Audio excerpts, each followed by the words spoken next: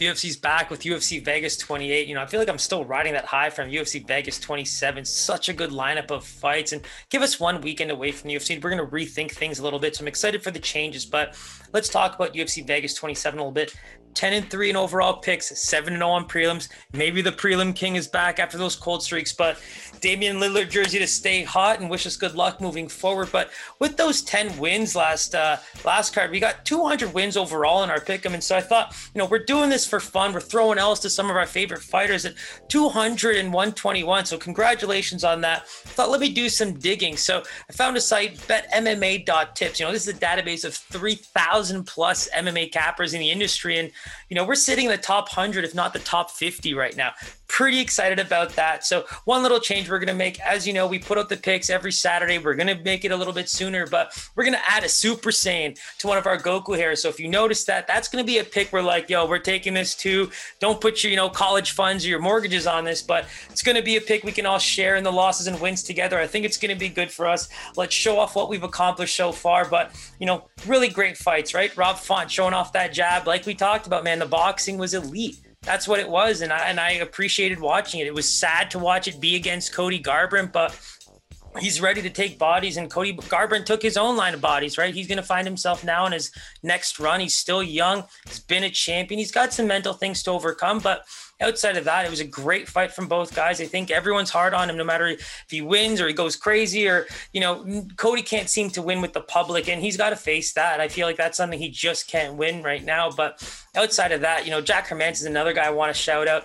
Edmund really does have a lot of work to do. Outside of that first round, it just seems like without the cardio and the proper grappling for this level, it's just, it's tough fights. I feel like this is a kid that got thrown to the wolves early, and now he's forced to face guys in the top 10, top 15, and they're tough outings. Two guys that are very similar in the sense that Brunson and Hermansson, if you do not end them in the first round, like they're grinders, they got cardio, they can push the pace, they can take a beating.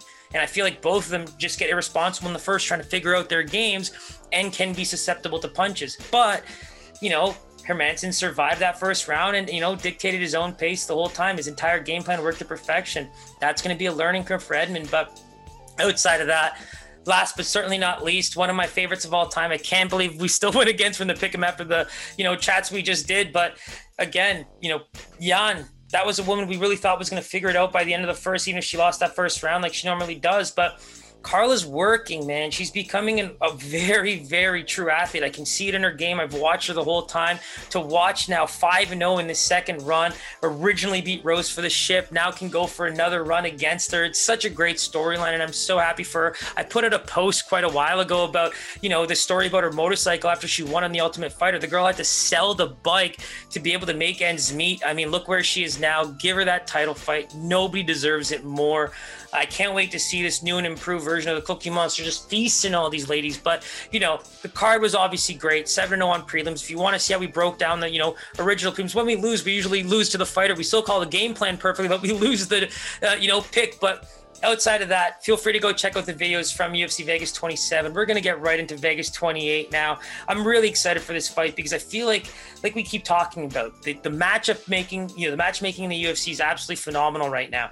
Youssef Zalal, Sean Woodson, I mean, that's going to be an absolutely insane fight. I think that's, a potential fight of the night if you ask me, but let's not get too far ahead of ourselves. And first off, we got Claudio Puelles and Jordan Levitt. Now, funny enough, we just talked about how good the matchmaking can be, but Claudio Puelles, you're gritty, survive the first round, and can pull off late wins in the third very easily, versus a guy like Jordan Levitt, that Monkey King moniker. I think of Monk when I watch him fight. Very calm, very cool, very collected. We haven't seen him in danger zones very much in his fights. Probably one of the best Tapology pictures out there, just staring at the camera as he's about to lock in an armbar. I mean, that's touchdown dance-esque. But if you ask me, this is a great matchup in terms of, can we see a different Jordan Levitt in the third round? Because he's only seen a third round twice in his career. And, I feel like that's an area where we're seeing Puelles in his very young UFC career find really good success. After getting dominated in the first two rounds in his last fight, the guy pulled off a beautiful submission, to come away with that victory. So those are the little things I like about him, in his previous victory. I knew I had to check that, but Marcos Mariano was that next one via decision. But the Felipe Silva fight, I mean, the guy was losing big time, absolutely big time. And it was one of those things where he could have even been ended in the second round, but he got back to the corner, was able to come out in the third, pulled off a knee bar. Very exciting fighter. That's where we're going to be able to see, Jordan Levitt knows he might have the stand-up advantage here. He also knows that he's a very confident fighter in the first 2 rounds. And so maybe he can figure out Claudio Puelles a little bit earlier. Now, Puelles is going to have to do some of the damage his own, right? Like, he's got to get into this face. He's got to get this fight to the ground. He can't be distance striking with Jordan Levitt. I think Levitt's going to have the advantage in the striking department for sure.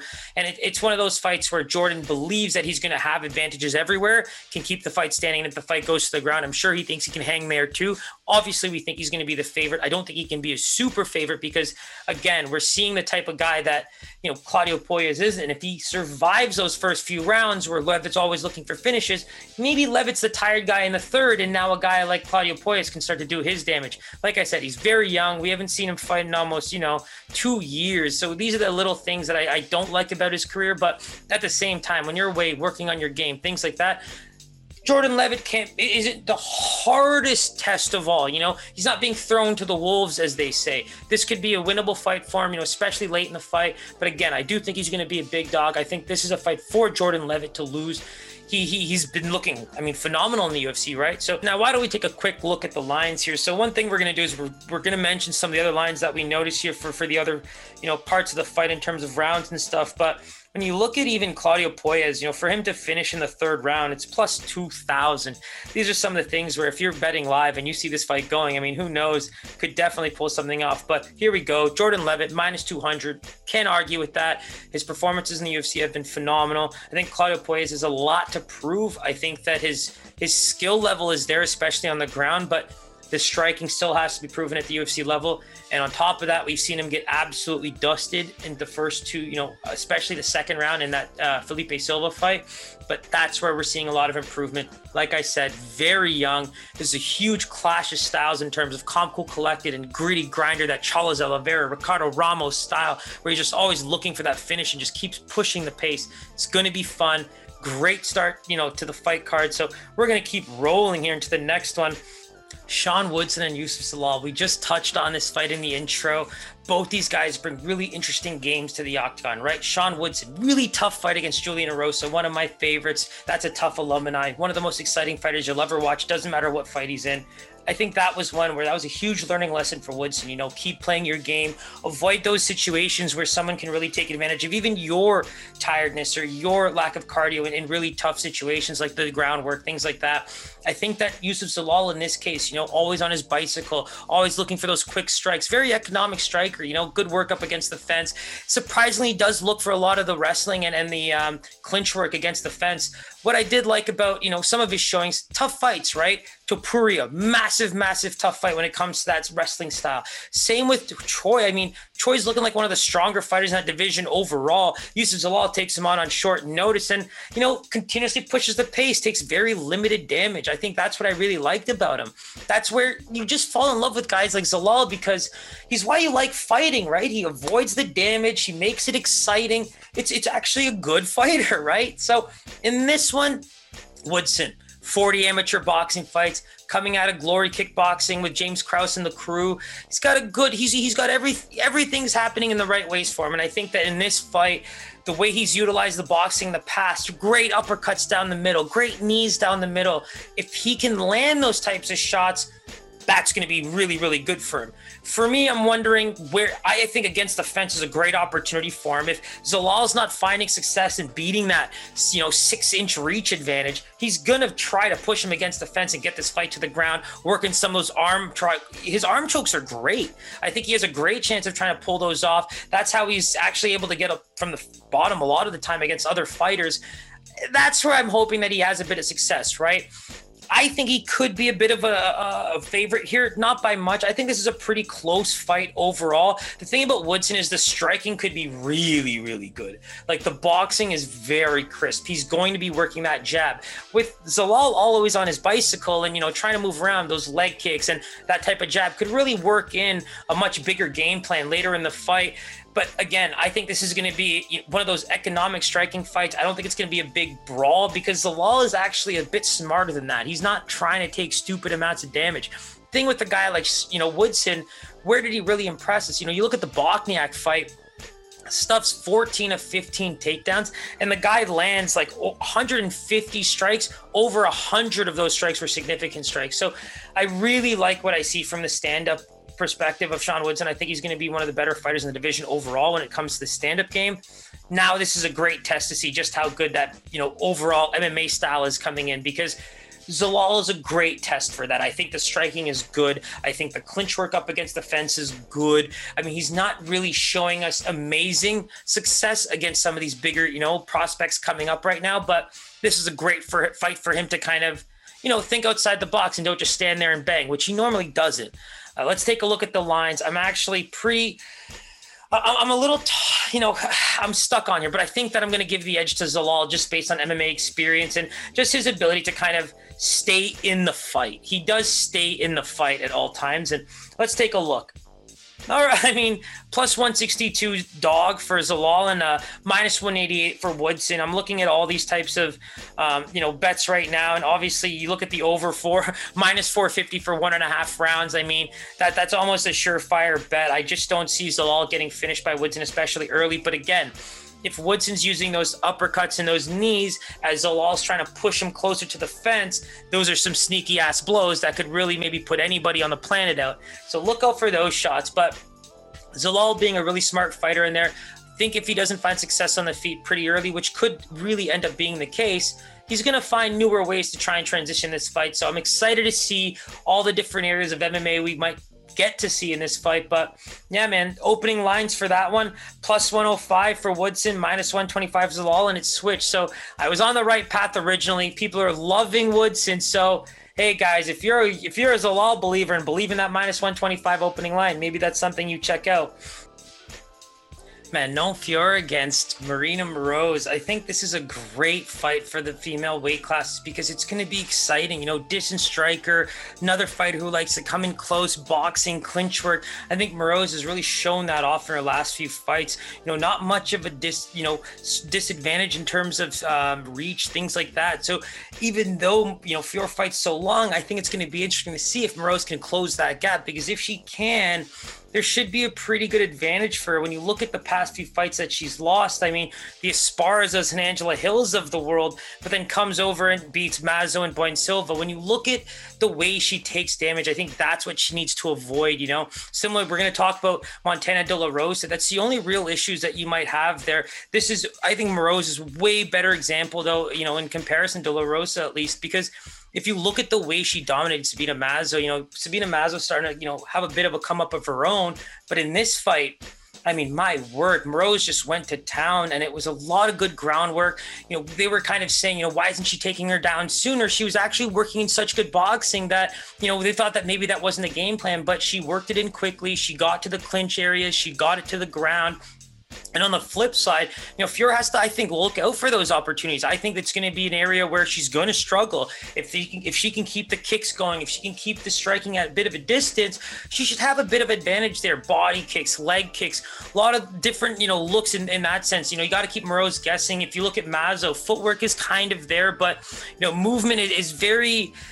It's not as much it needs to be, especially in that fight. I think she could have used a lot more lateral movement coming in with some strikes, maybe, but at the same time, Moroz was just dominating in terms of just where to be at the right time. And in this case, it's going to be something similar, right? Distance type of striker versus that volume in close Tyson. I really think that Moroz has a good chance in this fight. I kind of want to give her the lean as a favorite here. I mean, the more I look into it, the more I think that Fiore has a good, record on her under her belt. But, when you look at the finishes, I think that she's shown off some really good kickboxing that a lot of these French fighters bring, but at the same time, you have to get all these looks. And I think Moroz's ability to work in all these areas is going to be a huge awakening for those of the areas where I think she has a lot of work to do. So I'm leaning Moroz for this favorite. Let's take a quick look at the lines here. This one opened up minus 140 for Fiore, and Moroz is a dog. I'm a little interested in seeing this one further.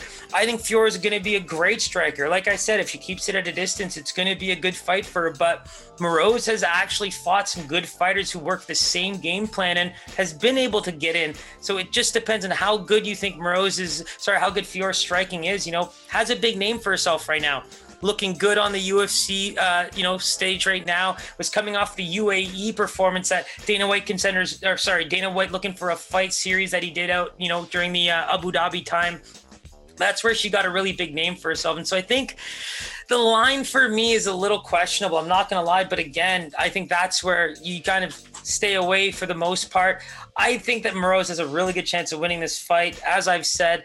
So maybe this is a dog riding situation. But I think that the fact that the line hasn't moved much is a little bit more scary. The fact that it's actually moving more in favor of Fior is something to take into consideration. But, I think that Moroz has a complete game to at least try and neutralize some of those kicks and keep the fight moving. But at the same time, Fior's movement, her ability to strike it at all levels is going to be what Moroz needs to beat. And if she doesn't, obviously there's a reason why she's the favorite. If you look at some of the finishing opportunity, obviously doesn't look like much, right? You're looking at a minus 300 for over 2.5 rounds. That's obviously, going to be something that people avoid since there's not much value in it. But again, I think that Moroz is a great opportunity here to ride a big grinding fight, especially in that second and third. If she survives that first, I mean, let's see how good this fight turns out to be. And one of the last things I wanted to mention about Fior is that, when you look at her UFC performance and the stats that go along with it, a bit inflated. So if you're going based on that, that also adds a bit to that bit of juice that we're getting, because to be honest, landing 5.8 strikes per minute and absorbing 1.8 is a pretty high rate to keep, especially as you move up in the UFC. 79% defense, 100% takedown accuracy, 100% takedown defense. So again, I think that there is a bit of inflation on this line. I still think Moroz is going to win this fight. Keep a lookout for the Instagram picks for the final decision. I think this is going to be a fun one. If Moroz gets this in close and is able to work this to the ground, this could be a tough fight for Fior. So keep an eye on it. Let's see where we go with this one. But what I love about this next fight between Alan Patrick and Mason Jones is just that 12-year age gap, right? We're going to see some great experience against a youthful guy who put on a great performance against Mike Davis. I thought that was one of the fights to remember. Constantly pushing forward, taking a lot of damage. I wish he would keep his hands up just a bit more, but great leg kicks, good uppercuts down the middle. I thought that Mike Davis was just, really looking like the more powerful striker, right? All of those shots just felt harder. He looked like he was winning. It was such a close fight, but he did come away with that victory. And the one thing I would say about that one is this is where maybe Alan Patrick might find some success, right? Over the course of his career, we're seeing, especially as he ages, getting the fight to the ground is probably his best game plan. But, he is a southpaw. I think that in this fight, if you look at the previous Mason Jones fight, he was quite open on the left side, and Mike Davis was mostly landing his jab to that left side and countering with big rights. And with this fight, I just see it playing out that way. I mean, if Alan Patrick is able to get any type of top game, going, that's going to be a struggle for Mason Jones. I really believe that he's going to be able to keep the fight standing. It's going to be a stand-up war for a little bit, and it's really tough to picture Alan Patrick getting out of that. I think that if he does land big, especially using those big left hands and trying to get into some of those openings that Mike Davis was kind of mostly landing his jab in, that presents an opportunity for him to pull off the upset. But if we're looking at the lines, I'm going to go Mason Jones as a favorite here. It's very difficult for me to go the other way, so taking a look at it, Mason Jones coming in at a minus 250 opener, looking at a minus 300 on some places. Just using Bet365 as a specific example, we've got minus 300 and plus 240 for Alan Patrick. This next fight has crazy potential for a finish, I think, just because both guys try to give it their all in terms of energy output right from the get-go. You got Makwan Amirkhani against a guy like Kamala Kirk, who's going to be making a short notice debut after Nate Landwehr pulled out due to injury. Now, Nate Landwehr versus Makwan Amirkhani would have been one of the most exciting fights on the card for sure. Two guys that are willing to throw down. Now, I'm going to have to give a huge edge to Makwan Amirkhani here. Now, if Mason Jones is a minus 300 favorite, I'd be very, very, very concerned if Makwan didn't come in somewhere close there. When you look at the two guys differently, I really believe that Kamala Kirk has a lot to prove. His LFA fight against Daniel Swain was a really interesting one. He basically ended the guy. You saw him on the stool. Daniel Swain's basically saying, I don't want to do this anymore. I want to retire. Basically ends him in that fashion in terms of retirement. So I really think that that's going to be playing a huge part in his rise coming out of LFA. But you're taking a guy like Amirkhani who, his wrestling is just so well suited for a fight like this, right? It's a bit more of an international style of wrestling, but I think that he's not, when you're not taking on the Daniel Cormiers of the world, it's something that can really, really pose a problem for guys who like to keep the fight standing and like to brawl. I think that that's what Kirk really is. He's, a classic mentality brawler.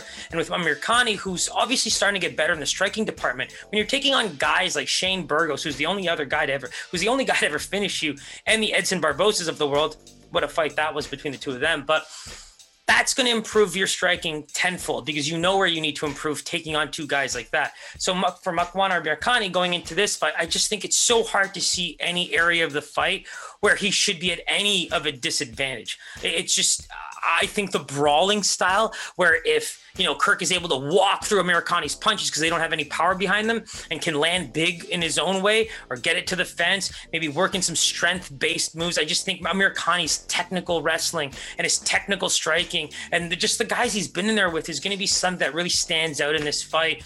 I don't see much of a size difference that makes me think this is going to be something where, it poses a huge problem for a guy like Amirkhani. When you look at the stats on UFC stats, 3 inches is the only real difference in terms of reach, but then you look at their overall performances.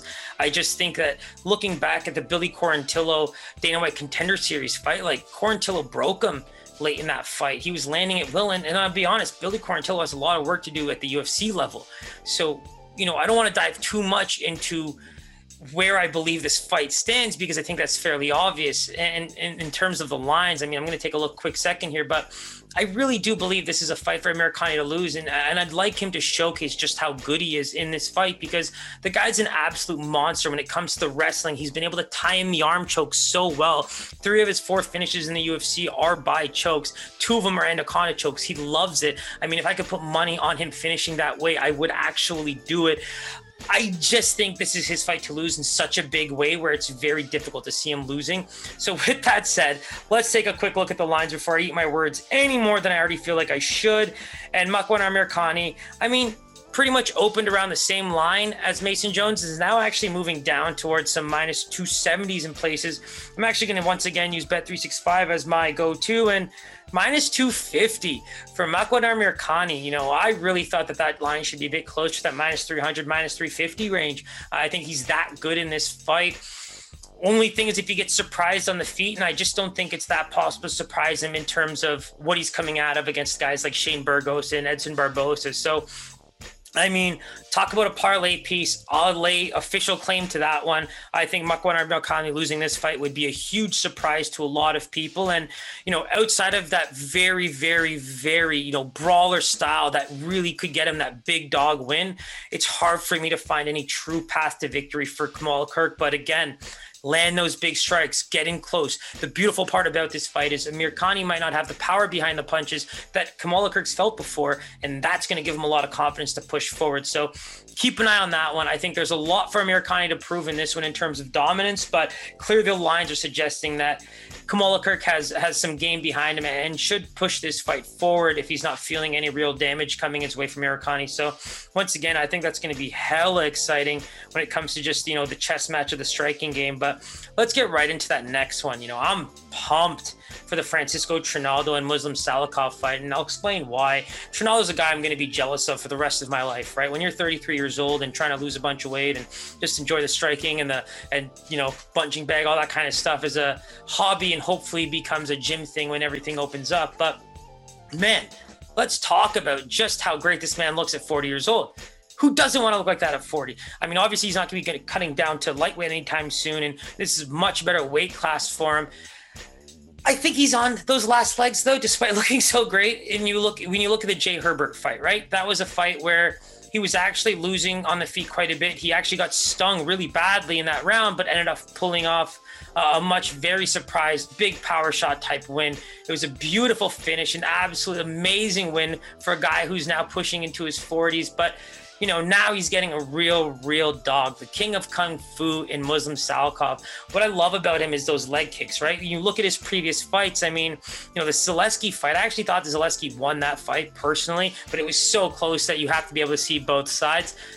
absolute beast striker, right? He can take damage. I think he's been able to, fend off any type of ground scare from anybody that he's fought so far. And that's where Francisco Trinaldo might be able to take this fight if he's getting these big punches in. You talk about the losses that we've seen from Francisco Trinaldo. Those are the most, the best part about his game when you take a look at it. Kevin Lee's, James Vick was the one loss where you're like, oh my, yeah, that really did happen, because it was actually James Vick's last win before he went on that infamous 0-5 run. But, you have the Gleason Tebows, the Peter Hallmans, the Michael Chiesas of the world. That's who Trinaldo's been losing to in his career. The Alexander Hernandez fight, another guy that we're seeing flip-flop when it comes to fighting the best versus, UFC caliber fighters. Going into the Salikhov fight, I think that's something that we're going to be keeping an eye on, right? I think Salikhov is proving that he definitely belongs in that top 15 very soon, and if not already. And look, Starpoli, right? Like that's a fight where I watched it specifically because we get to analyze both these guys and the kicks, right? This was a very good demonstration of how both guys' kicking games really work against each other, and I think that Salikhov won that fight pretty handedly. It makes it an interesting bout when it comes to the Trinaldo fight, right? Because I think Trinaldo enjoys trying to get these big power shots in. I don't think he's going to be as technically sound as Salikhov is, which is probably what makes this fight a little one-sided. I mean, I think that when we talk about Trinaldo, his ability to pull off the victories are there. And, we just touched on some of those UFC losses. They're against some of the best fighters we've seen. It's funny, just 5 years ago, we saw him beat guys like Ross Pearson, Yancy Medeiros, and Paul Felder in the same year. So that's how good Francis Trinaldo is as a fighter. So that's why I don't want to write him off so much in this fight. It's just from a styles perspective, I think this is a really tough battle for him, because from a striking game, Salikhov can not only dish it, but he can take it. And I'm really curious to see if Francisco has the ability to get this fight to the ground if he needs to, because both guys enjoy the striking games pretty much. But I think this is a great example of a fight where we're going to see a whole mix of things happen based on how these guys are feeling. If Trinaldo's feeling like he's taking a massive beating, similar to the Herbert fight, he's going to have to fight his way out of that one and try to muster up some offense of his own, which we've clearly seen him do. So I'm excited to check these lines, to be quite honest, because I don't even know where this one's going to fall. I'm going to just quickly toss the coin. I'm going to say Salikhov is going to be a minus 150. It's hard for me not to see that. So Muslim Salikhov, minus 250 favorite on Bet365. Looks like he opened at a minus 180. So, that was a bit closer to my 150 opening line. But, outside of that, I think it's a pretty fun fight. The last couple of points on this one, the big thing about Salikhov is, he can just take such a beating, right? And with Trinaldo moving up in weight for this one, you can't dad strength anybody anymore. With the Jay Herbert fight at 155, not making weight, that dad strength aspect of it seems to be gone now. You're going to be taking on a much bigger guy, a dude who's definitely good on his feet. So that's where I see the edge very much changing in favor of the bigger fighters at 170, because Trinaldo's going to have to change his game plan a little bit with how he's been able to dominate some of the guys at 55. So get excited for that one. There's a whole bunch of chess games going on in that fight that I think the line is obviously leaning one way, but don't get it twisted. We've obviously seen crazier things. And like I said, that chess aspect of this fight is just so phenomenal. So keep an eye on that one. I do, have some curiosity towards that, not going the distance line for those two, because I think that there is some finishing ability on both sides, whether it's luck or technique on one side versus the other. Who knows? I think we're going to be able to see that in that upcoming fight. But obviously I'm really excited to get into my Canadian brother, Edmonton boy stand-up, Tanner Boser. The really great story that I want to share with Tanner Boser is, I think I talked about it when KB Bhullar was fighting, but he was actually the one that convinced KB Bhullar to, chase his dreams, that he was good at it, that he should definitely give it a shot. And those are the kind of teammates, those are just the people you want around you, right? That's a really good energy to take away from a teammate. And you can see it in his fights, right? Just the calm, cool, collected outlook. I think in that Andrei Arlovsky fight, he was learning a lot about himself. Andre controlled that fight, man. Tanner Boser went into that fight being considered the faster fighter and all that, but that pace was all Arlovsky. If anything, it looked like the fight on the feet in terms of striking, fisticuffs, if you will, was actually quite frustrating. And despite doubling in significant strikes with those leg kicks, Boser still lost the fight. And I think it's, damage versus technique, right? If you're just landing jabs, but nothing's really coming of that, and the other fighter's the one landing the bigger blows, the ones that make the more noise and look the harder ones. But that's where you're going to see Mike Davis, we talked about it. These are all those types of fights where you're seeing that aspect of things change. It's just not about volume. It's really about how the fight looks aesthetically. I think that's where, you have to give the points to head strikes, right? Arlovsky was pushing that pace consistently all fight and was pushing the fight to him, was dodging all the shots that he needed to. And I think it showed that Bozer's, 1-2 of that jab coming in and overhand right. It was very readable for Arlovsky. I think that in this fight, when you're going up against a guy like, Ilir Latifi, now you're able to tell yourself that your only 2 losses in the UFC are to Andrei Arlovsky and Cyril Gane. So you're still holding a 3-2 UFC record going into, what I believe is going to be considered the lead prelim fight against a guy like Latifi, who he himself, we just talked about Francisco Trinaldo and his record, but 7-6 in the UFC, but those 6 losses are Volkan Ozdemir, Corey Anderson, Derek Lewis in a fight where he was able to win a round with just 5 significant strikes. Those are the things with Latifi you want to be careful of, because if he's able to get in close, push this up against the fence, get it to the ground, I do think that he's going to have a pretty good advantage on the ground in this fight.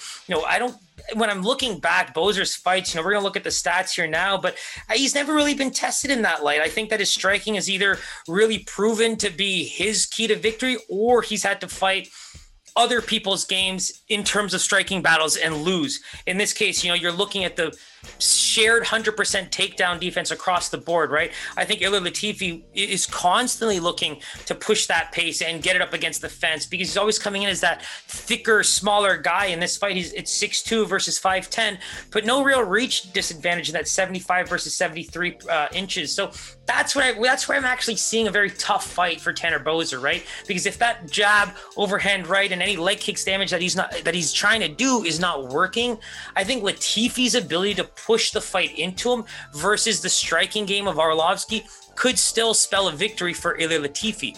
Because like I said, I didn't even finish those 6 losses, but after the Lewis fight, we still have 3 fights in, Gegard Mousasi in his debut, Ryan Bader, and Jan Blachowicz, who's currently the light heavyweight champion of the world. So just to finish off those 6 losses that he's had in the UFC, I mean, those are top tier fighters, top 10 bar none.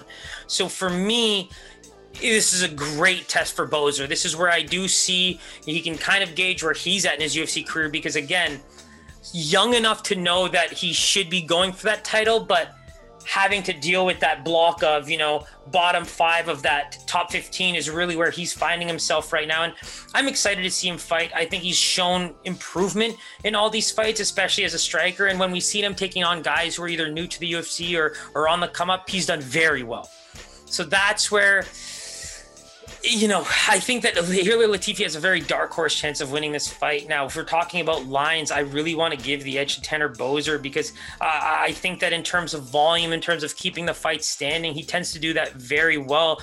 And it's kind of the one area that he has to keep this fight, right? I do think that if he's able to avoid any type of takedown or clinch work inside the dirty boxing ranges of any kind, Latifi's going to have struggles fighting at range. And I'm hoping that that's what Boser's where he's trying to keep the fight. So let's take a look at these lines right now. I mean, minus 180 opening line for Boser, coming in at about a minus 210, minus 220 on most sites. Even money right now on Bet365. Interesting. So just to kind of wrap that up there, Ilir Latifi opened at a plus 155 dog. On most sites, he's coming as a plus 160 to a plus 170 dog, but on Bet365 right now, he's showing to be a even money fighter against Tanner Boser. Just to throw that out there, guys, this is a very close fight. I think stylistically, it's going to be, can Boser strike and keep the fight standing and have Ilir Latifi at bay for 15 minutes if he can't finish him? Or is Ilir Latifi going to eat these strikes, push forward, land some big kicks himself maybe, and just get the fight to the ground using some dirty boxing and clinch work, ride that, grind that. I mean, who knows, man? I think that one's going to be a really tough one to call. And I'm going to be excited to watch it, because I think Tanner Boser has something to prove after the Andrei Arlovsky fight, but losing to the Arlovskys and Gans of the world are okay. Losing to the Ilir Latifis might spell a different, game plan for him moving forward. But I'm excited. I hope you guys are too. And that should take us pretty much into the main card now. And I think we kick it off with Montana De La Rosa and Ariane Lipski. Lipski is one of those fighters I felt bad for her, right? Because when you compare what Antonina Shevchenko looked like in her fight before and after fighting Lipski, it's kind of interesting, right? It's like too bad for her that after fighting Katlyn Chookagian, her confidence was rocked and she knew she had to perform better and came in and put on a wrestling clinic like she was literally a spitting image of a sister, ground and pound victory, but then maybe gets overconfident and goes to fights a girl like Andrea Lee and just gets absolutely dusted on the ground, finished by armbar within the first round. I think that's right. So I think that was pretty much, it's a tough pill to swallow. So now we're going into what, these two bring to the table. I think Lipski's going to be a very good striker in this fight. I think that she is improving grappling. In the fight where she locked up that surprise knee bar, everybody was actually criticizing her in the moment that she needs to improve her grappling, And then she just grabs this leg and pulls it all the way up over her head to finish via knee bar. That for me was one of the most impressive victories for, any type of new fighter coming in, especially when critiques are saying that you need to work on this and you need to work on that, and you pull off a knee bar of that kind. I don't think anything can spell more confidence than that. And you go look at Lipski's 3 losses. We just talked about the first one. Then you got the Calderwood debut in the UFC, and then Molly McCann, who's a phenomenal boxer, right? So Ariane Lipski likely to keep the fight standing, going up against a great boxer like Molly McCann. That one's pretty tough one for her to take on. And I think now she's starting to get the fights that she should. Now, Montana De La Rosa, right? When you look at that Buena Silva fight, I mean, she just kept taking so much damage. But what did she do? She kept walking through it, kept looking for clinch work, kept looking to take the fight to the ground, and she pulled off a draw in that fight. So for me, Montana De La Rosa has one game plan, it seems, and it's to try and work her striking into the areas where she could just get the fight to a clinch area or get the fight to the ground. And I'm actually in this fight right now, depending on how you classify her previous losses or wins, I think that this is a fight that she definitely has a lot more potential to be successful, in comparison to the Buena Silva fights, because Buena Silva was very strong. I felt that she was pushing forward, able to really power her way out of tough situations, especially as she did so much damage on the feet to Montana. But now we're coming to Ariane Lipski, who I think is going to be putting on somewhat of a similar game plan, right? Try to avoid those takedowns, try not to be on the ground against Montana, because I think that if De La Rosa is able to get into side controls and work into mounts and stuff like that, that's where Lipski's going to have trouble in. When Antonina Shevchenko is doing that to you at the UFC level, you have to wonder what Ariane Lipski can pull off against a fighter like Montana De La Rosa, who in her own right has been very, very successful on the ground. I mean, I want to mention that the only person to ever submit her is Mackenzie Dern, and has 3 finishes of her own via submission. Lipski striking basically versus Montana ground game and wrestling. I think that's going to be where we see just how much Montana's, ability to take damage and push the fight to the ground can come into play, because if Lipski's not pushing forward and trying to make a difference on the feet, that 4-2 record for Montana is really going to stand out versus this 2-3 one where, I really believe that it's going to be a tough pill to swallow when she loses now 4 of these UFC fights to fighters that are pretty much picking very similar game plans, right? Now, if we go into the lines, like I said, I'd be very shocked if this wasn't in favor of Montana De La Rosa, because fact of the matter is we've seen her take a beating on the feet, which Lipski could potentially pull off, and still try and push her game plan against the Buena Silva, try and get that draw out of her. In this fight, I don't think that Buena Silva type of damage is going to be happening from the Lipski side. And to, push that point that I think Montana De La Rosa should have a lot more success in terms of getting the clinch going, getting the fight to the ground, using her striking to set more things up as opposed to getting dominated on the feet. So let's take a look at these opening lines right now. I mean, I was blown away by that last one, so who knows? But you know what? I agree with this 100%. Montana De La Rosa coming in as a minus 160 opener, now sitting at a minus 175, minus 275, minus 280. Lipski opened at a plus 140, now getting down to plus 210. And if you go to Bet365, I mean, they're giving you a bit more value there. Minus 225 for De La Rosa, plus 162. But I mean, it pretty much seems the same across the board. I think that the value on De La Rosa there is, if we're talking a De La Rosa, Makwan Amir Khani, and a Montana De La Rosa parlay, my God, that's a tongue twister. That might be something to explore if you're a betting person. We're just trying to get those records up and get that paper if we need to, but maybe this becomes the Super Saiyan pick. We'll see. But at the end of the day, Montana De Rosa should have the advantage on the ground game. And if she can avoid all that damage on the feet from Lipski, this is going to be a tough night for Lipski once again, especially on the ground. But, that's going to take us right into the next one. Tom Breeze and Antonio Arroyo. This is a great matchup in terms of strikers. I think that for Tom Breeze, to be 1-2 in the UFC right now, Brendan Allen lost in his second stint debut. Then the big performance against KB Bular, where, he really did take off in a big way. Then he takes on a guy like Omar Akhmedov, who, the grappling exchanges, it was really obvious that Tom Breeze was kind of, behind. He was definitely trying to catch up to Omar Akhmedov. And when they were up against the fence in that second round, it just, made one wrong decision. And Akhmedov was able to lock up that submission pretty quickly and get that dub.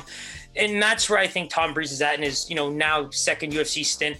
He's been able to take on some of the more experienced guys, especially the specialists of the UFC. And I think that's where, a guy like this, right? Big kicker, Antonio Arroyo. What did Darren Wynn do to neutralize him? I mean, Darren Wynn was so confident in his wrestling at one point that he tired him out so badly that all he did was just try to lunge in and knock him out and keep going for that big power shot. So that's one thing to take away from Arroyo's game is he seems to get tired if he gets overworked, and he likes to throw big kicks and keep the fight standing. We saw in the Muniz fight, Muniz was able to kind of take the fight over by getting the fight more to the ground, play into his own game plan, and really just kind of neutralize the few areas that Arroyo was able to really take off in his own right. He's a big kicker, and that's how he got his fame. Dana White Contender Series coming out of all of those things, and that's where I really enjoy the type of fight that he brings, but at the same time, it's all about skill and how good of an MMA fighter you are. And I think in the Darren Wynn fight, it really shot. I can chalk up that one to an L on one of our pick'ems because I really thought the length of the kicks, it's just such a good style for a wrestler who's so much smaller, but unfortunately Darren Wynn, literally jumping and lunging to get that, knockout win. That's how tired Arroyo was. And that's how confident Darren Wynn was in his dub, and not only to, be boring and take it to the ground, but try and finish the guy on the feet. So that's where I'm kind of seeing Tom Breeze, dictate a bit more of the pace. I think that if he can avoid some of these big kicks, and especially to the body and to the legs, if Arroyo's smart, he's really going to try and slow Breeze down, because especially if he gets tired from throwing so much in the later rounds, at least some of these shots should slow down Tom Breeze, because with Breeze, I think you're going to get a guy who's going to be pushing forward and trying to get those big strikes landed, but at some point or another you're going to see him try and get it up against the fence, get the fight to the ground. And if there was a fight for him to work on his ground game, it's most likely this one. They tell you not to practice new things on the big stage, but I swear if there was a fight for you to truly see how good your grappling game is, I don't think there's a better one, because if I have to stand with Antonio Arroyo versus take him to the ground and try my luck, I'm obviously going to try that, especially if it's in the later parts of the fight. So I think those are the real keys to victory for both guys, because if Arroyo doesn't get taken down, and his takedown defense is below 50%, if I'm not mistaken, it sits at 32%. So that's an area where he just has so much work to do, and the game plan going against him seems so clean cut. So in terms of path to victory for Tom Breeze, seeing how good his striking was against a guy like KB Bular, and how he knew that he needs to work on his ground game versus a top 10 type of guy like Omar Akhmedov, it's kind of interesting to see where he would take his game plan, his training camp, and all of that heading into this fight. So for me, I have to lead with Tom Breeze being a pretty smart pick in this fight. I just think Antonio Arroyo has a lot to prove in all aspects of the game. And when you see what Darren Wynn was able to accomplish as, just a better conditioned fighter, despite what he comes in at, looking almost like a much bigger Kelvin Gastelum type of version, but it's kind of crazy just to see how good he was looking in that third round versus Antonio Arroyo. So I'm actually going to be leaning Tom Breeze, and I'm actually going to guess around a line of -200 to -180, because I think that he deserves a bit of that bump based on the all-around MMA ability, and as a knock to say the lack of from Antonio Arroyo. So there you go. -200 to -120 was the guess. -220 opener for Tom Breeze. Now looking at a -240, -250. I think that's a pretty interesting fight for him. I think that's his fight to lose if he does, and he ends up going 1-3 in the UFC. It's going to be a tough hill to climb for him, especially in the hot seat coming out. But I think Arroyo has way more to prove, opening at a plus 185 dog. Now, close to that plus 200 range. If we're going to cross-reference a little bit with Bet365 to keep it, consistent with probably the most popular site that people use, Tom Breeze plus 100 and Antonio Arroyo minus 138. So Antonio Arroyo is now flipped to an absolute, I'm going to have to cross-reference all this stuff right now live because frankly, now I'm just not understanding what's even happening here. But looking at the MMA record, live stats on Betway, we've got Tom Breeze at, what is happening on Bet365? Ladies and gentlemen, if you have the opportunity and have true belief that some of these fighters are going to win, I would take a look at some of these flip-flopping lines, because from what I'm seeing, the opening lines and the consistency on OddsShark is definitely there. And we've got Tom Breeze sitting at a plus 100 and Antonio Arroyo at a minus 138 on Bet365. So I would check that out if I were you. Moving ahead into the next fight, we've got another, interesting bout making the headline here, or I should say the main card, with Dusko Todorovic and Gregory Rodriguez. Now, Gregory Rodriguez is actually a guy that I really want to talk about because we're seeing him come into the UFC after a big performance in LFA. He's coming in as the champion. We saw him on a Dana White Contender Series fight where, if there was any fighter you would not want to play Rock'em Sock'em Robots with, it's probably Jordan Williams. He's such a forward and back type of fighter, can take a punch from pretty much a fire hydrant and seems to just keep pushing the pace till he breaks you. Now, if you look at the way, Nasruddin Imavov was able to deal with Jordan Williams, it was a lot more of the lateral movement. It was a lot more of the switching levels. It was a very technical battle. And not that Jordan Williams isn't a technical fighter, but it forced Jordan Williams to be more of a technical fighter. Because if you get into a brawling fight with Jordan Williams, we've seen the outcome. So Gregory Rodriguez pretty much got slept in that fight. And speaking of slept, Dusko Todorovic against Punahele Soriano, that's another one I'm willing to take an out, because I really believe that Dusko Todorovic had a bit of a, all-around type of game, was coming in after facing some good competition. But Punahele Soriano was an undefeated fighter coming into a very, very tough fight. And man, that striking was insane. It was one of those fights where you even had the ref give him every opportunity in the world. I mean, that's Herb Dean's fight. I'm just kidding. But I mean, it really is one of those tough fights to kind of, look at after the fact and be like, man, it's crazy to go against Punahele Soriano ever again, right? That's what made me excited to watch him again. And now that makes you just think about Dusko Todorovic's ability to take a punch, take a beating, especially if it goes into the later rounds. I think Gregory Rodriguez is showing the ability to be a lot better of a striker than he's shown in the Dana White Contender Series. Even looking at the LFA fight, I felt like his hands were up a lot more, even when he threw his own kicks. He's coming from a camp with guys like Lyoto Machida, Anderson Silva. I don't know why I said Lyoto first, but that's where my head goes. But I mean, such a good group of, Brazilian folklore and gods, if you will, and is bringing that all, around full circle in his next stint with the UFC. So I'm excited to see what he can do against a kid like Dusko Todorovic, who, like I said, you fight a guy like Daquan Townsend, you're able to prove yourself pretty well. But then you take on a guy like, Punahele Soriano, that striking and movement just caught you way off guard and you couldn't keep up. Punahele was just the much better overall athlete, in my opinion. Dusko Todorovic in his own right could have been, a very comparable MMA fighter, an MMA athlete, maybe a better one, but just the overall athleticism of Punahele Soriano in that fight was just so obvious. The quickness, the speed, the agility, I feel like agility is something we don't talk about enough in MMA, but that's what you get when a guy isn't just super fast, but he can move quick. Agility is something that we can really talk about, especially in the upper weight classes, because we see it from a few guys. And in this case, we talk about Dusko holding 100% takedown defense, but it's the competition's out there. Punahele Soriano was not looking to take anybody down. In fact, I think he called him back up at one point in that fight too. So for me, powerful shots, all that type of stuff are going to be so key for him. I think that if he had the ability to keep the punches straight, instead of looping. I think that a lot of guys are finding very, very, very good success now in just not fighting like a brawler, but being more technical about it. You see that with Rodriguez, right? I think that his strikes, going up the middle as opposed to looping, are not only keeping his defense down, but are allowing him to land very powerful check shots like jabs and things like that, where his right hook now is looking so good.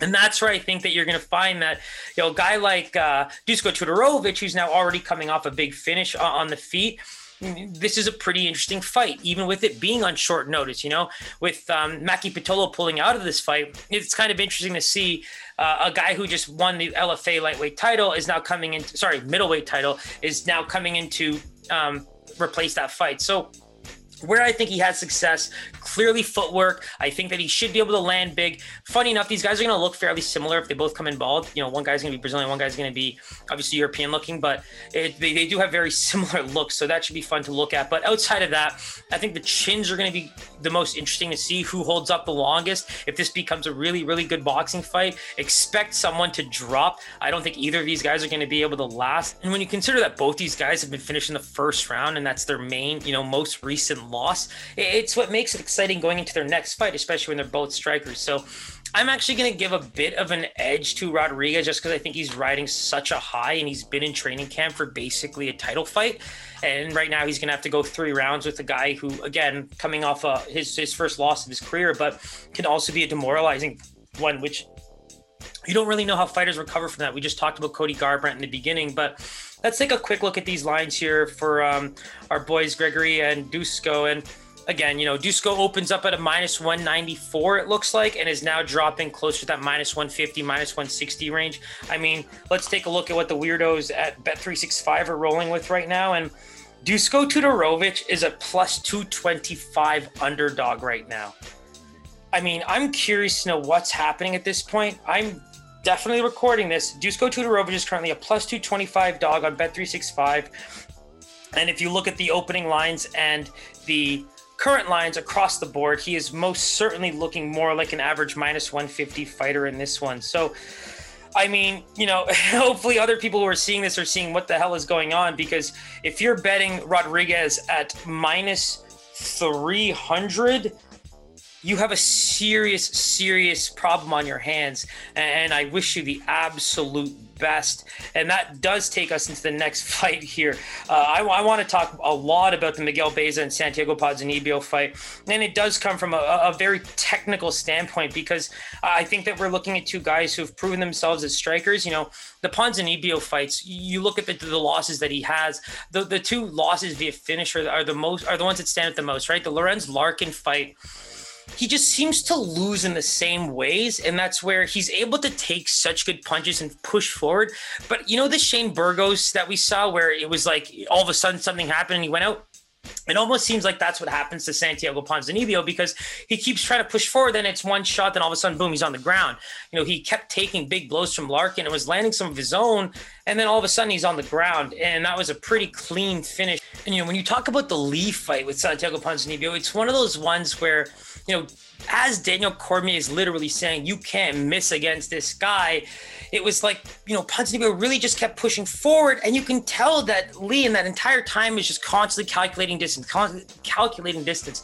And then, boom, comes over, Santiago misses, and then just this big overhand left just completely puts the lights out for Ponzinibbio. And so I think that that's where you're seeing a very similar pattern for Ponzinibbio. I think that he usually finds success in pushing the fight against certain guys like that, but against 2 very good strikers like Lee and Larkin, you can kind of see where he made those mistakes, and they're very similar. He just allowed himself to open up trying to land his own big shot and got caught by what should be considered the more powerful and potentially the better striker. Now, in this case, I mean, Baeza, right? Very similar type of style, right? He's going to push forward. He's got such good calculated technical skill, power behind it.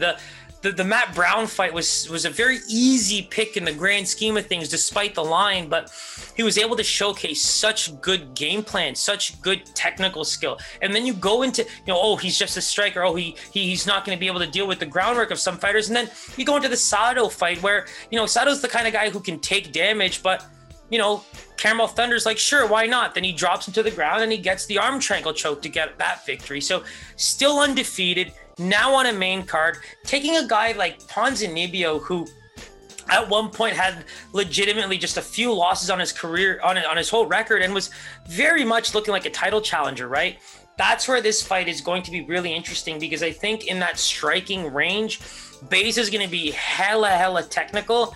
And if Ponzinibbio is not finding success and is getting clipped like that, Baeza has the same power to probably put him out. The thing with Lee is I think that power comes from both sides. I think that he's really technical in that sense and has just that scary style of power, right?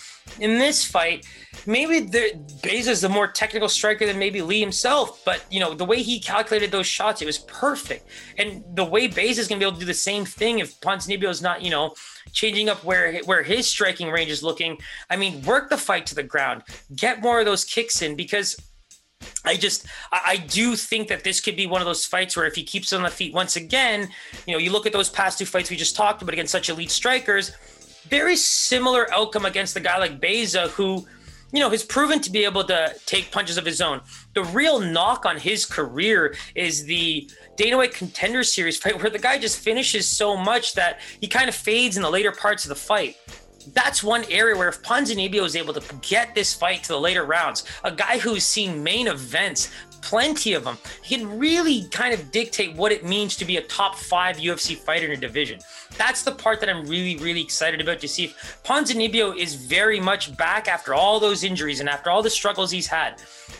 If this next stint in the UFC is very much there, because the Lee loss, I mean, that guy's definitely on the cusp of, getting into that title picture himself. And I think Ponzinibbio is still now at a point where he's got to refocus his energy, figure out a game plan that he can, really execute at this age against some of these new and up and coming fighters, because Baeza's dangerous as hell.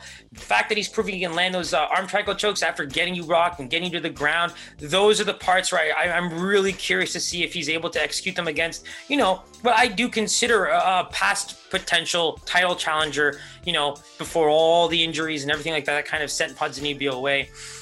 Baeza's going to have an inch reach advantage along with a couple inches in height, but that 100% takedown defense for me is the one thing I think is going to get tested big time. Both these guys throw for volume. There's going to be a lot of strikes thrown here, but in my opinion, Ponzinibbio should have somewhat of a game plan here that takes it to the ground. And if he's able to beat that 100% takedown defense of Baeza, expect a nice resurgence fight from what could be a surprising fight for a lot of people, because even for me, I think that Baeza, the more and more I think about this fight and the way I've seen Ponzinibbio not only lose but fight in previous striking battles, Baeza has a really good opportunity of pulling this off. So let's take a look at the odds on OddsShark. Boom.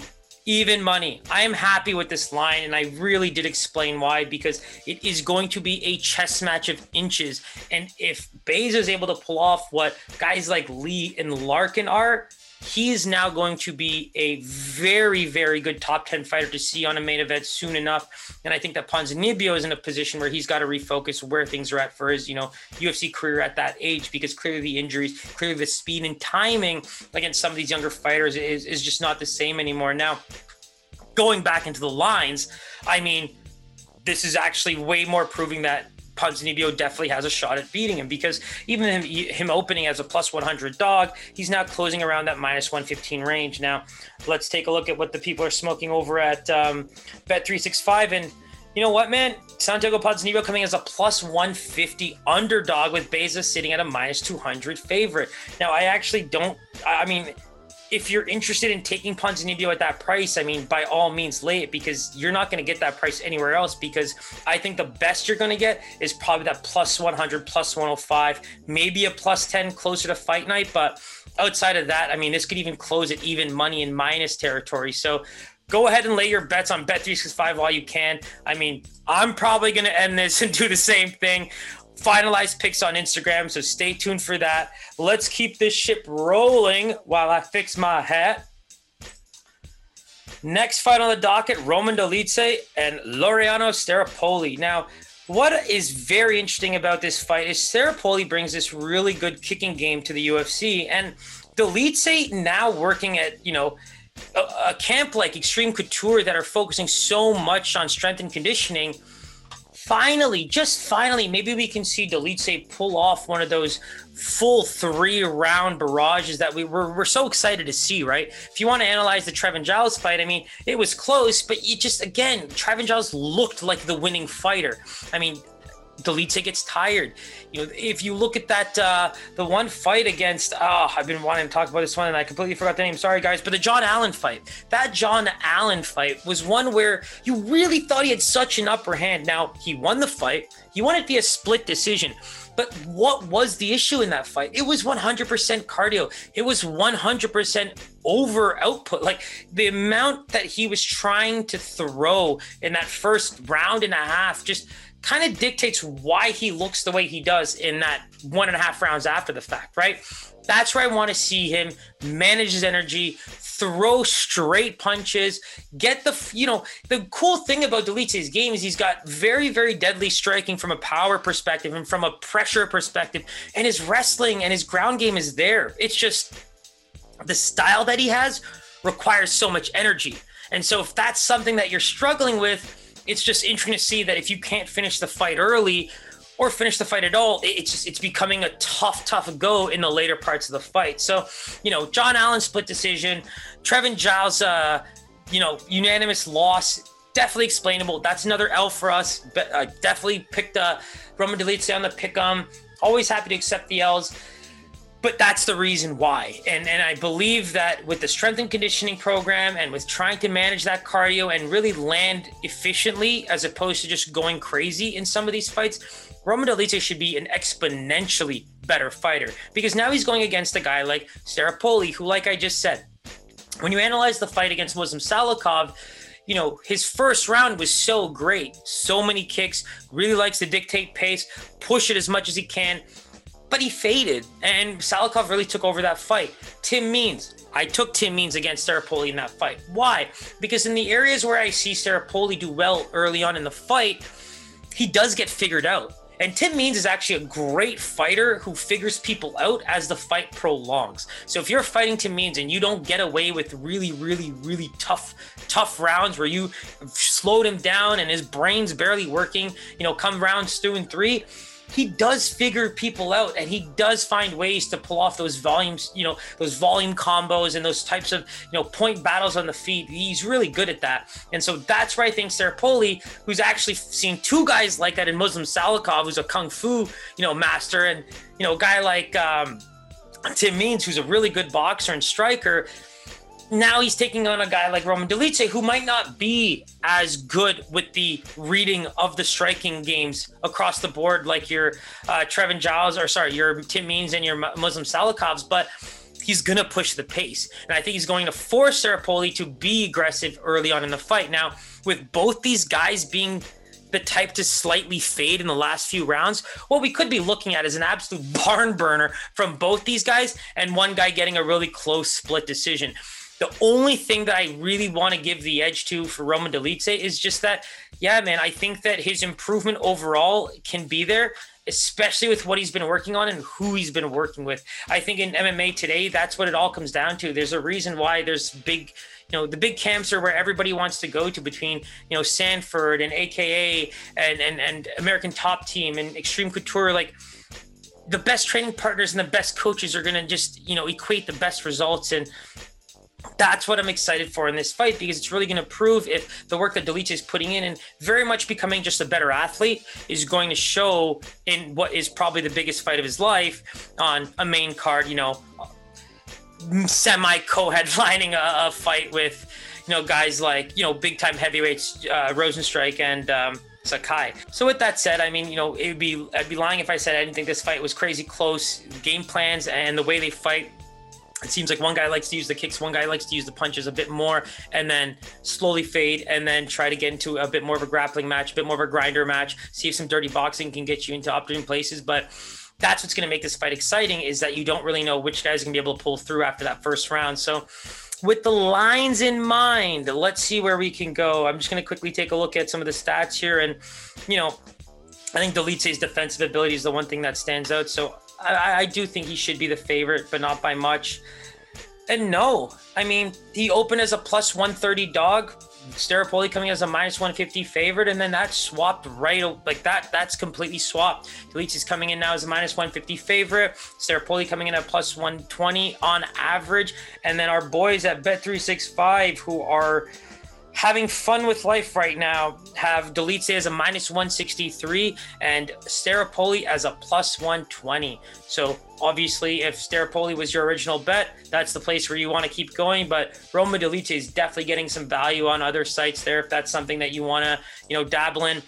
I'm personally leaning Roman Delice. I think that the potential of him getting better in those later rounds is what's going to make him the better fighter. And Staropoli, like I said, if those kicks are flying early on, he's going to be able to do some good damage and maybe tire out Delice a lot earlier to pull off some of his own grinding work and maybe get a stoppage, if not, definitely a decision win. So look out for that one. It's going to be a close fight. Clearly the lines say the same thing. And let's move into the big boys, right? We got back-to-back heavyweight fights finishing this one off. And Walt Harris, same camp as Roman Delice, been working a lot with Eric Nixick to get that cardio up, to get that output up. You see him working on those big kicks again. That's how he was finishing good fights, right? A lot of knees, a lot of big combos coming in with, different level changing in that sense. And I think that's where he's got to keep the fight, right? We saw Overeem really take advantage of him being on the ground, and that wasn't much of a battle at all. And we see that with Overeem when we touch on Sakai, right? Overeem's ability to just deal with the damage early on. Again, if he doesn't get finished early, chances are Overeem likes to carry on into the fight, and you're going to have to really, really break him in a striking battle to finish him. And now we're talking about two guys like Marcin Tybura and Walt Harris, where, again, right, very, very similar clash of styles. I think Marcin Tybura has been finished in weird ways, like the Sakai fight, right? Getting backed up against the fence, really taking big shots, thinking he can handle them, losing wind pretty early, and then it was just a slowly but surely kind of situation. But the thing with Tybura is I think that he needs to be a bit less willing to take those damage shots, because his overall MMA game seems to be very sound at this level. And when he works in the level changing, when he works in some groundwork, ground and pound, he's got pretty good cardio for the size that he brings to the UFC. And I think that's one of the best features he's got.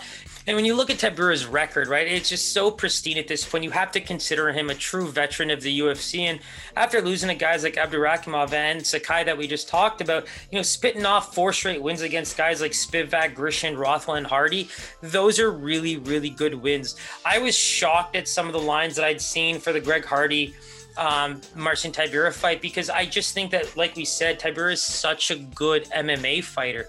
That's where Hardy, in terms of gas tank and all that, it was so smart for Tybura to play into that and make sure that he tired him out in a big way. Same thing here. I think that Walt Harris dictates a very similar pace. I think he's going to want to keep the fight standing, land big kicks, big combos. Tybura's going to have to eat those and walk through them, right? If he doesn't take those big shots, similar to Sakai, doesn't get pushed up against the fence, flying knees, all these kinds of things you got to watch out for.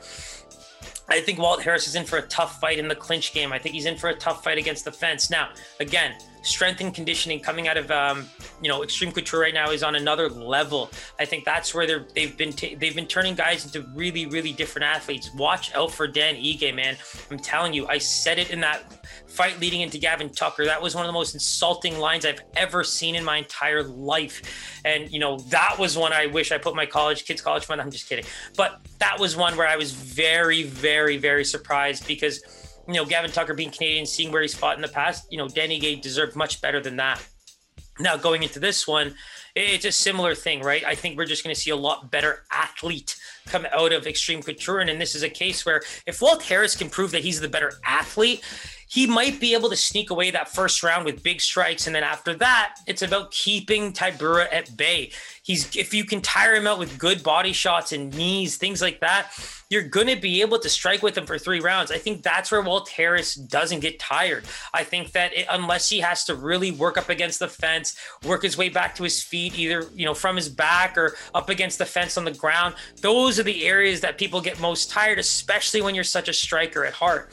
And obviously when you're a big time heavyweight. So, Walt Harris supports that really interesting record, right? That I think it's 12-9, 13-9 record. So obviously has that back and forth heavyweight type of old school record there. But with Tybura, now you're looking at a guy who, unless he's losing to some of the big names, especially when he's younger, 21-6 is a very pristine record. The Tim Johnsons now who are destroying Bellator don't look so bad, right? That's where Tybura, in terms of becoming a better athlete, that's where I think he really can make a huge change in his UFC career. Not that he needs to. Right now, he's sitting at 4-0 with the potential 5-0 fight against Walt Harris. I mean, if there's a dark horse heavyweight right now that, some of these prospects who are up and coming should either want to fight or should be even, trying to get into those really gritty areas with a guy like Tybura, who's pretty much shutting down the competition right now. So in every area outside of the striking, I got to give the edge to Tybura. I think that if Walt Harris becomes a better athlete and is able to avoid a lot of that clinch work early and is able to dish body shots and get this fight, in those really, really, really rangy spots where it's point battles with power shots, that's where he can win this fight, especially early. If he lands big, he can finish the fight on strikes just like Sakai did early. But on the flip side, if he doesn't, he does get tired either throwing himself out in terms of too much output or gets taken down, it's going to be a long fight for 3 rounds, even if that happens early or in the second, because I think Tybura has that ability to keep a certain pace for 3 rounds. It's going to be a heavyweight pace, but it's going to be a pace nonetheless that should allow him to get the fight to the ground at will. Now, if you look at some of the stats that we got for these guys, I mean, we can pretty much back that up with Walt Harris's 72% takedown defense, most likely against some of the guys where, we're not looking at the Overeems and the Tyburas and those kinds of fighters of the world. That's where I think that Walt Harris has had most of his issues. The Spivak fight, the Olenek fight, like this is the guy that the UFC is like praying to see again, so many round 1 finishes, round 2 finishes. And, the guy is just exciting. And when the fight goes outside of the first couple rounds, yeah, it becomes a bit of a situation.